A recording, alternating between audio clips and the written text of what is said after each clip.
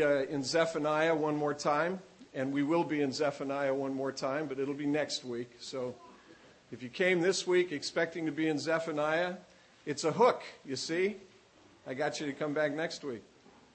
Okay? Jeremiah chapter 29, beginning at verse 1.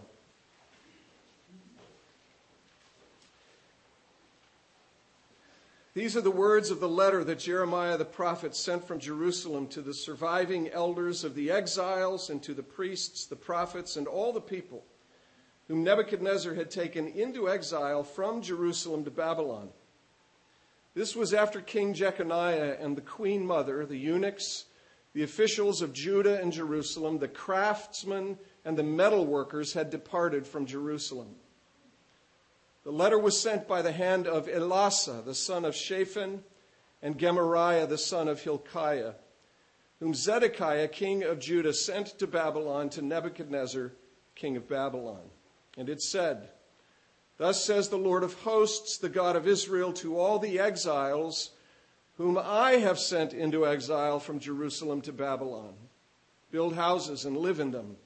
Plant gardens and eat their produce. Take wives and have sons and daughters. Take wives for your sons and give your daughters in marriage, that they may bear sons and daughters. Multiply there and do not decrease. But seek the welfare of the city where I have sent you into exile, and pray to the Lord on its behalf. For in its welfare you will find your welfare. For thus says the Lord of hosts, the God of Israel, do not let your prophets and your diviners who are among you deceive you, and do not listen to the dreams that they dream, for it is a lie that they are prophesying to you in my name. I did not send them, declares the Lord." Let's pray together. Lord, we are your people in the midst of this world, and we ask you that you would help us today, right now, in these few minutes, that while we are citizens of another realm, we might, in fact, be the best citizens of this realm. Lord, help us to that end, we pray. Grant us your Spirit. Till up the soil of our hearts and incline our wills to pursue those things that you would have us pursue that would be pleasing in your sight. For Jesus' sake, we pray in his name. Amen. You may be seated. I think I need to say at the beginning that while we have focused, and I've asked that we focus some attention on CareNet, which is a local ministry to women with undesired, unwanted pregnancies and their families, and they provide other services as well. I ought to just acknowledge that there are any number of ministries in this community, ministries that this church has a connection to, that provide incredible services and ministries in this county, in this community. And you know, somebody said years ago, this was at a missions conference where I was present. Somebody said, you know, if you were to remove every ministry, every agency in a community that provided services to people in need and that had a connection, some connection to the gospel of Christ, most of what you see in the ways of ministries to people in need would disappear. It would disappear. And I just want to acknowledge that Habitat for Humanity and The Source and the Women's Refuge of Vero Beach and CareNet and any number of other ministries have direct connections to the gospel of Christ. And these are people, in each case, whose hearts have been inclined to meet the needs of particular people because their need, their deepest need, has been met by Christ. I want us to be sure that we have the connection in place between the fact that as Christians, our deepest need has been met by Christ. And when our deepest needs are met by Christ, the result of that, because of the sense of relief and the sense of freedom and the joy and the sense of hope that come from Christ, and from being reconciled to him and restored to him because of his cross, what tends to happen inevitably for people is that their hearts start looking for places to give expression to the same compassion that they have received from Christ. It's happened over and over and over again in countless ways across the history of the Christian church. And I just want to acknowledge this morning, this is sort of making the last point that I'm going to end up making, but in each one of these cases, what you have is people who are seeking the welfare of the city to which the Lord has called them. They are seeking the welfare, the shalom of the city to which the Lord their God has called them. And it's a wonderful thing. And God is to be praised when that happens. Now, this past Tuesday, we who are here and much of the rest of the world, many of us anyway, witnessed what is really remarkable and fairly infrequent in the history of the world, and that is the peaceful transfer of power from one chief executive to his successor. This is not about politics, my friends. It's not about politics. Please understand me. I don't speak as a Democrat. I don't speak as a Republican. I don't speak as somebody who's trying to find some happy middle between the two. I don't speak as a liberal. I don't speak as a conservative. I speak as someone who is saddened. And I'm just telling you that I'm more sad today than I was a week ago. And I'm more sad because one of the first acts of the 44th President of the United States was to reverse an action of the previous administration on the day after the 36th anniversary of Roe v. Wade. Reverse an action of the previous administration concerning federal funds given to international groups that provide abortion counseling and that perform abortions. The last 8 years, those groups have had to look someplace else. But today, they have access to tax dollars, yours and mine. And those tax dollars will be used to provide counseling and also to provide abortions for those who seek them. The great tragedy and the reason that I'm so sad is because of what the president said after signing that executive order. Quote, "For too long, international family planning assistance has been used as a political wedge issue, the subject of a back and forth debate that has served only to divide us. I have no desire to continue this stale and fruitless debate." Now, I got to go on record with you and just say that as a minister of the gospel of Jesus Christ in the Presbyterian Church in America, a denomination which is officially on record concerning our conviction that the unborn are human beings, the unique and distinctive creations of the infinite personal creator God who is really there, and that abortion is wrong.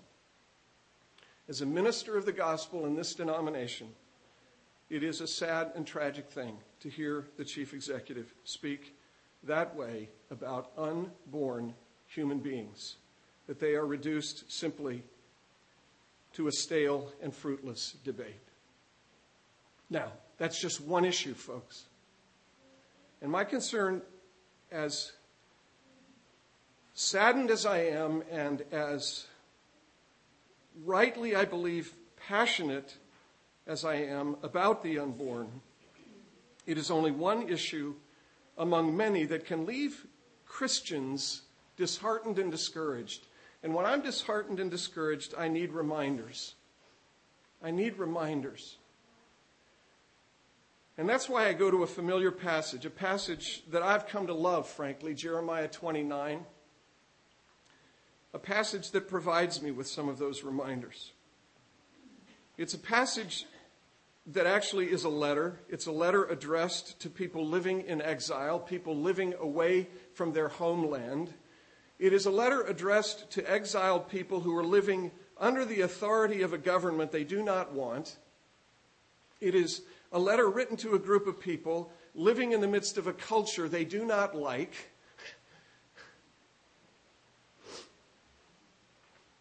And it is filled with reminders.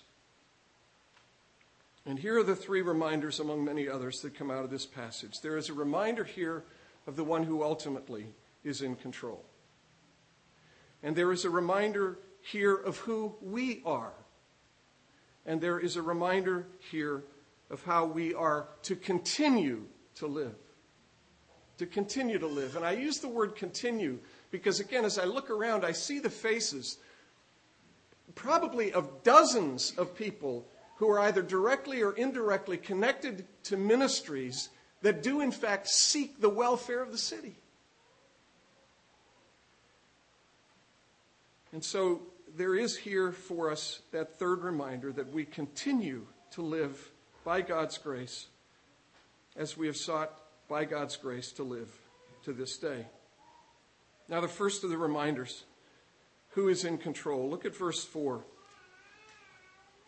Thus says the Lord of hosts, the God of Israel, to all the exiles whom I have sent into exile from Jerusalem to Babylon. Let me read it again. Thus says the Lord of hosts, the God of Israel, to all the exiles whom I have sent into exile from Jerusalem to Babylon. If you look back up at verse 1, the end of verse 1, the text tells us that Nebuchadnezzar had taken a people from Jerusalem to Babylon. But when God writes this letter and speaks to Israel, he doesn't lay that at the feet of Nebuchadnezzar.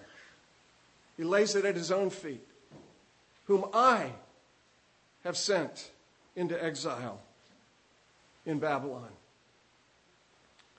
I said to you just a minute ago that we and much of the world on Tuesday witnessed the peaceful transfer of power from one chief executive to his successor.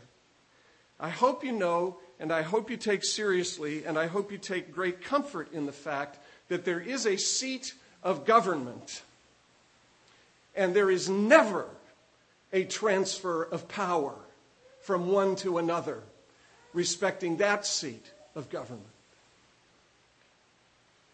Can I remind you that last week we looked at the Revelation at a distance? And I mentioned to you that 45 times in the Revelation there is the word throne. And on that throne there is always someone seated. And the one who is seated is the eternal Lord, the God of glory, the Lamb slain before the foundation of the world. He never leaves the throne. He never transfers power to another. He is always, perennially, and forever the one who possesses ultimate authority. Ultimate government, final government in this world in which we live, resides with God. And the Israelites in Jeremiah 29, living in a place they don't want to live, living under a government they don't like, are being reminded that the Lord of hosts is still the Lord of hosts. And what is more, and this is profoundly mysterious, it is something that you struggle with in your personal lives. It is something we struggle with corporately, whether as families or a church body or a body politic, who know that God is seated upon his throne, who know that he is the Lord of lords, who know that he is the King of kings. The thing that is so profoundly difficult for us to understand, and which was profoundly mysterious for the Israelites, is that they are where they are in exile because of God, not because of Nebuchadnezzar. And that is true for you, and it is true for me. You are where you are touching your personal circumstances. I am where I am touching my personal circumstances. We are where we are together because the King of Glory has appointed in his wisdom, in his providence, by his power, And in keeping with his goodness, he has appointed that we be where we are. At the human level, at the level of the seen, at the level of the visible. You remember from Revelation there are these two venues that are described. There is the level of the seen, the human level, the level of human history, and then there's the level of the unseen. At the human level, at the level of the seen, the visible, the physical, the material, at the level of marching armies and chariots and arrows and spears and elections and inauguration days and press conferences where speeches are delivered and questions are answered. It seems that history is all about kings and presidents.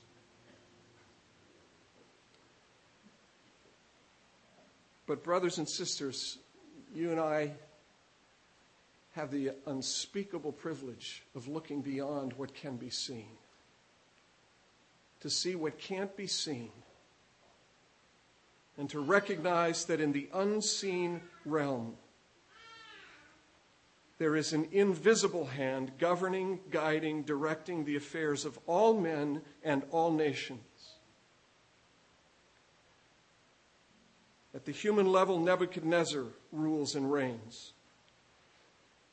But there is another seat of power. And that seat of power has been, is, and always will be occupied by the Lord of hosts.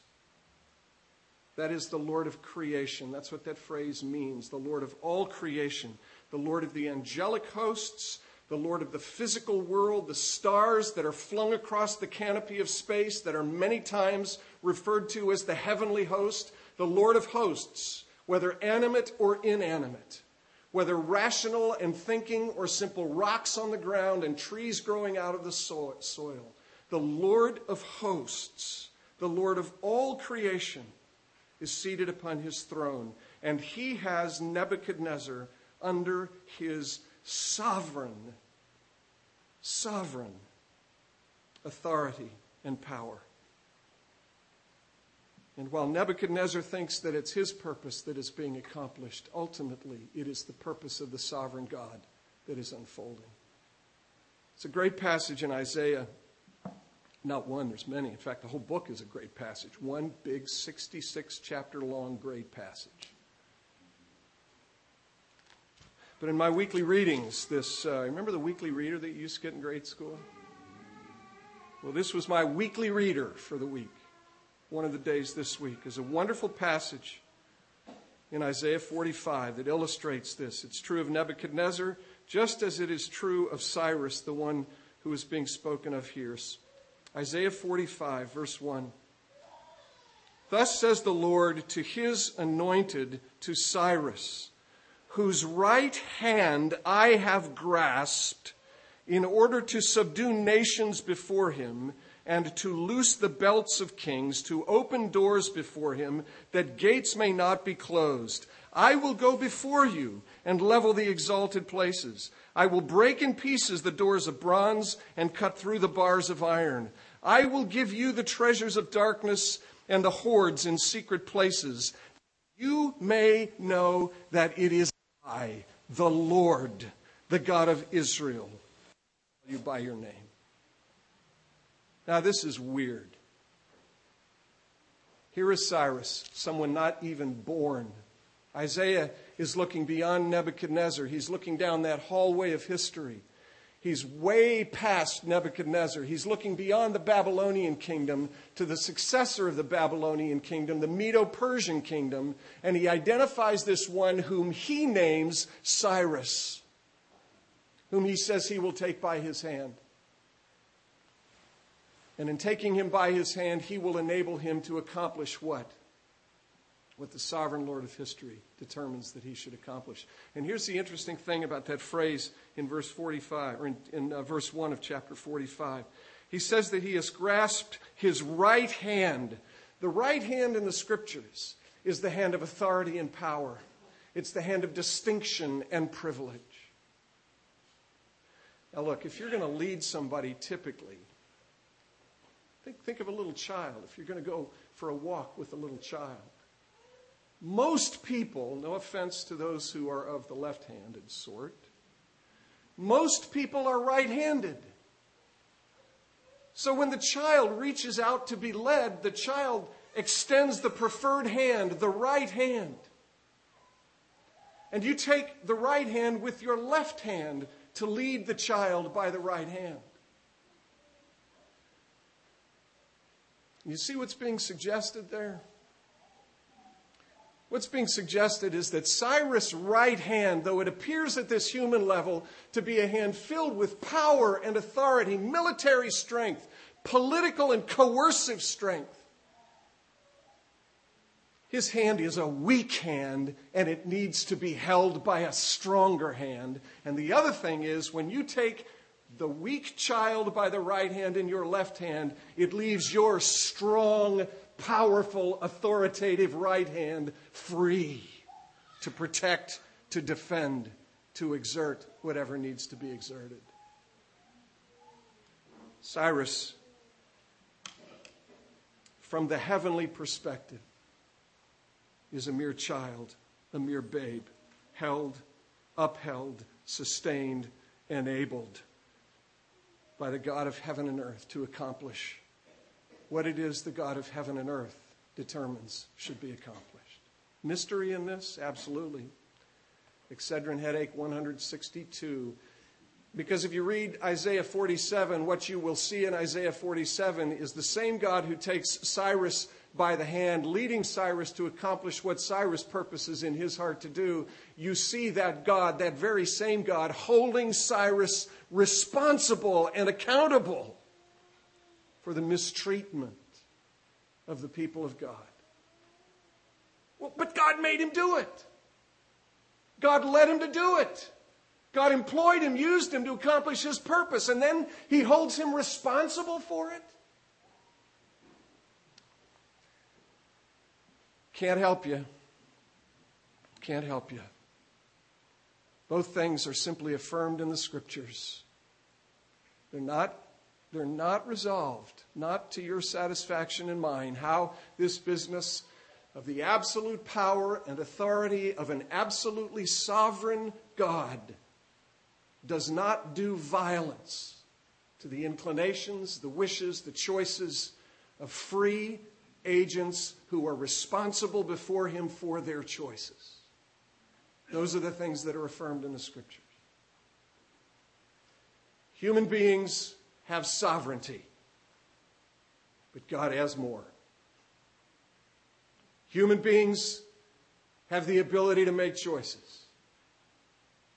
And somehow in the mystery of God's providence, every choice that you make, I make, Nebuchadnezzar makes, Cyrus makes, accomplishes the purpose of Almighty God. And I rest in that, friends. I rest in that.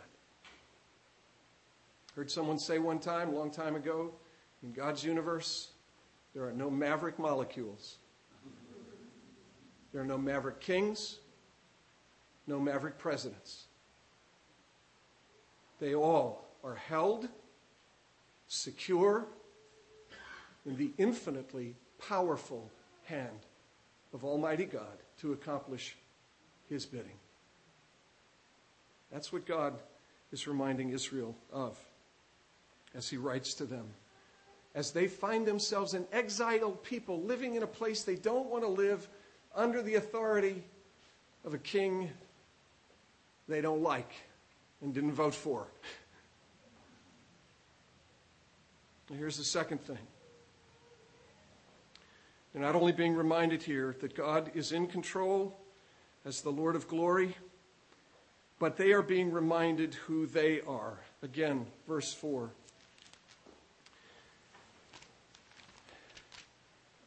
When God addresses his people, he addresses them as the Lord of hosts.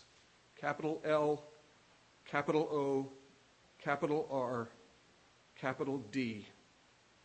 He identifies himself as the Lord of hosts, the God of Israel. But there really is importance to this name, because this name, we should have had an hour to unpack it. This name is the personal covenant name of God. Lots of ink has been spilled over Exodus 3, God's encounter with Moses, Moses' encounter with God, where God reveals this name to Moses. I am who I am. Tell them I am has sent you to them. Lots of ink has been spilled. It comes, the word does, from the Hebrew verb to be. It has to do basically with being, with essence and things that exist and that sort of thing. But the ink has been spilled unnecessarily. If you want a great discussion of this, let me encourage you to pick up a book called Far As the Curse Is Found by Michael Williams. It's on pages 17, 18, 19, somewhere in there, where he discusses the significance of this name. And I'm just going to summarize it for you. The name that God employs when he first introduces himself to Moses, the name that has such great significance for the people of God as they're living in exile, as they find themselves in a place they don't want to be, under the authority of a king they don't like. The significance of the name is threefold. It communicates that God is personal. When God first revealed this name to Moses, he said, I hear the groanings and the cries of my people. I see their oppression in Egypt. He's personal. He sees. I hate to keep coming back to this. Maybe it's just for me. The God who created the universe inhabits the universe that he has made, and he sees and he knows. He knows the cries and the struggles of his people. He is personal. Rocks don't care. Propositions don't care. Theological constructs don't care. In the Westminster Confession of Faith, the framers of the Westminster Confession of Faith and the larger and shorter catechisms ask the question, what is God? And they give the answer. God is a spirit, infinite, eternal, and unchanging in his being, wisdom, power, holiness, justice, goodness, and truth. There's one thing they left out which I wish they hadn't, which I suppose flows out of his goodness, but I would have loved for them to have included it. He loves. And he loves his people. And he's mindful of his people in the midst of their struggles as they live as exiles. Persons love, propositions don't, rocks don't, theological constructs don't. But this God does. Carved deities don't love. They fall over, have to be set back up. The fact that he is personal means also that he is present. Basically what Michael Williams argues, and it's compelling to me, when God speaks to Moses and says, I am who I am, basically what he's saying is, I was with Abraham, Isaac, and Jacob, and I am with you. I'm present with you. He's not the God of the dead, he's the God of the living. He was with Abraham, Isaac, and Jacob when he first made the promises to the patriarchs. And Moses, I am with you. Present. Often in this church, as a part of our morning liturgy, after we've prayed, there are these words of comfort, and I read these last week because they were in my readings for the week, Isaiah 43. But now thus says the Lord, he who created you, O Jacob, he who formed you, O Israel, do not be afraid, because I have redeemed you. I have called you by name, and you are mine. When you pass through the waters, I will be with you. And through the rivers, they shall not overwhelm you. When you walk through the fire, you shall not be burned, and the flame shall not consume you. For I am the Lord your God, the Holy One of Israel, your Savior. I hope you hear the cross when you hear those Old Testament words. I have redeemed you, and you are mine. There is one who has passed through the flood for you. There is one who has survived the fires for you. There is one who has been crushed for you. I have redeemed you in Jesus Christ. You are mine. You belong to me. I am your Redeemer, your defender, and your friend, and I will be with you, never to leave you or forsake you. That's what's packed into those 4 little letters, YHWH, translated Yahweh. I have been with your people before, and I will be with your people into the future. Who are you? You are the people of God. You are God's covenant people, loved by Him, redeemed by Him. You are being kept safe by Him. You are secure in Him. Pass through the waters, they won't overwhelm you. Pass through the fires, you will not be burned. But just as Shadrach, Meshach, and Abednego, my shack, your shack, and a bungalow for those who need shorthand,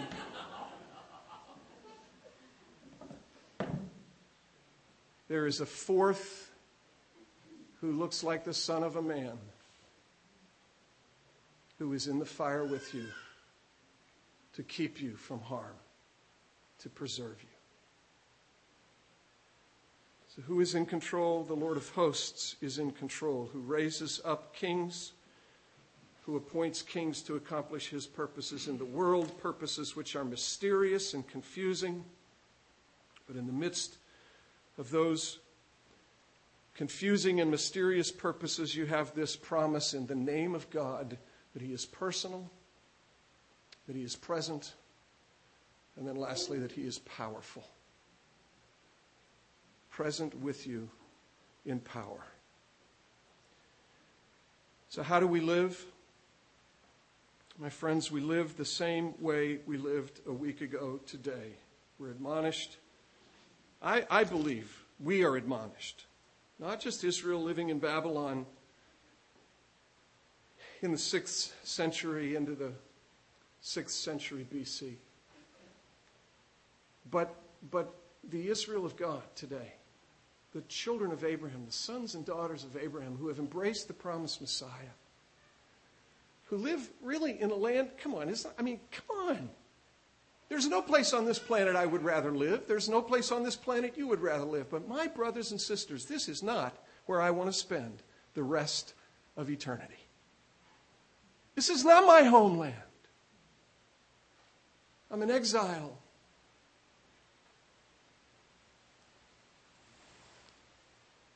So how do I live as an exile, living in the midst of Babylon, in the midst of a Babylonian captivity? How do I live as I live in Sherwood Forest with the evil Prince John having usurped the throne and the sheriff of Nottingham running around oppressing people, arresting people, overtaxing people, and all the rest of those mean, nasty things that they did in Sherwood Forest? How do I live? I live seeking the peace of the city to which the Lord my God has called me. I seek simply by the grace of God to get in line behind Jesus, to walk the path that He has walked before me. We seek together as a congregation, by the grace of God given to us in Jesus Christ, to follow in His footsteps and to do what He did, which is to be engaged in ministries of word and deed. To herald the glad tidings of the gospel, and to care for those who are on the margins, those who are in need. That's what Jesus did. So can I speak personally? Scott, nothing's different this week. Where's Mike? Mike's not here. He's probably home with his feeling not so well wife. Mike and Scott work for Youth for Christ. What do? They seek to take the gospel to middle school and high school campuses in this county. Nothing's changed for them. What do? They go in the name of Christ to herald, to proclaim the glad tidings that there is a king seated upon the throne who has inaugurated a kingdom. It's a kingdom of life and hope and forgiveness and freedom. It's a kingdom where people can be made clean because of the cross. That's what they do, and nothing has changed. What do you do at the Women's Refuge of Vero Beach? Herald the glad tidings of the gospel of Jesus. Donna, nothing has changed. Carolina, nothing has changed. Margit, nothing has changed. What do? We herald the glad tidings of the gospel of the kingdom of Jesus, summoning people to come to him for cleansing, for forgiveness, for freedom, encouraging them that real restoration and hope are to be found in Jesus. What do you do at the Women's Refuge? You care for people in need. What do you do through Youth for Christ? You care for people in need. Jim, why was Habitat established? To care for people in need. Why are you involved in the National Association for Mental Health? I don't remember the thing. Why are you doing that? Because you're Christians and because there are people who need the hope that you bring into an environment like that. Why do we do Tuesday's Table? Why show up at Tuesday at noon? To herald the glad tidings of the gospel of the kingdom. Nothing has changed, my brothers and sisters. And so these are the three reminders. We seek the peace, the welfare of the city. We pray for the city. We pray that God might be gracious in this place through the heralding of the gospel, through ministries of mercy and kindness. We pray in the same way that Timothy was admonished to encourage the people in his churches to pray when Nero was on the throne. Between 62 and 64 AD, that's when that letter was written. Nero was up to his shenanigans, doing harm, specifically to Christians, and they're encouraged to pray. So, brothers and sisters, nothing has changed. Am I more sad? Yes, I am. Is the king still on his throne? Yes, he is. Is it a mystery to me how some things unfold? Absolutely. Is he present with his people? To be sure. Is he present personally and in power? Yes, he is. And our marching orders are the same, to be heralds of the glad tidings of the gospel of Jesus, seeking the peace of the city, the well-being of the city to which the Lord our God has called us, through ministries of word and deed, praying for this place so that this gospel might take root and might renew lives, families, even communities by God's grace. God is on the throne. God is present with his people. And we continue to live, pursuing the same things that we were pursuing a week ago. Let's pray together. Lord, grant us your grace, grant us your mercy, grant us your help. Go before us, stun us, stagger us, surprise us with what you would do through our feeble efforts. Lord, if Cyrus' hand was weak and frail, oh, how weak do we feel. But God, in the midst of our weakness and frailty, would you manifest your power for the praise of your most glorious name? We ask for Jesus' sake, and in his name, amen. Let me have you stand and we'll sing the first and last verses of number 163 at the name of Jesus.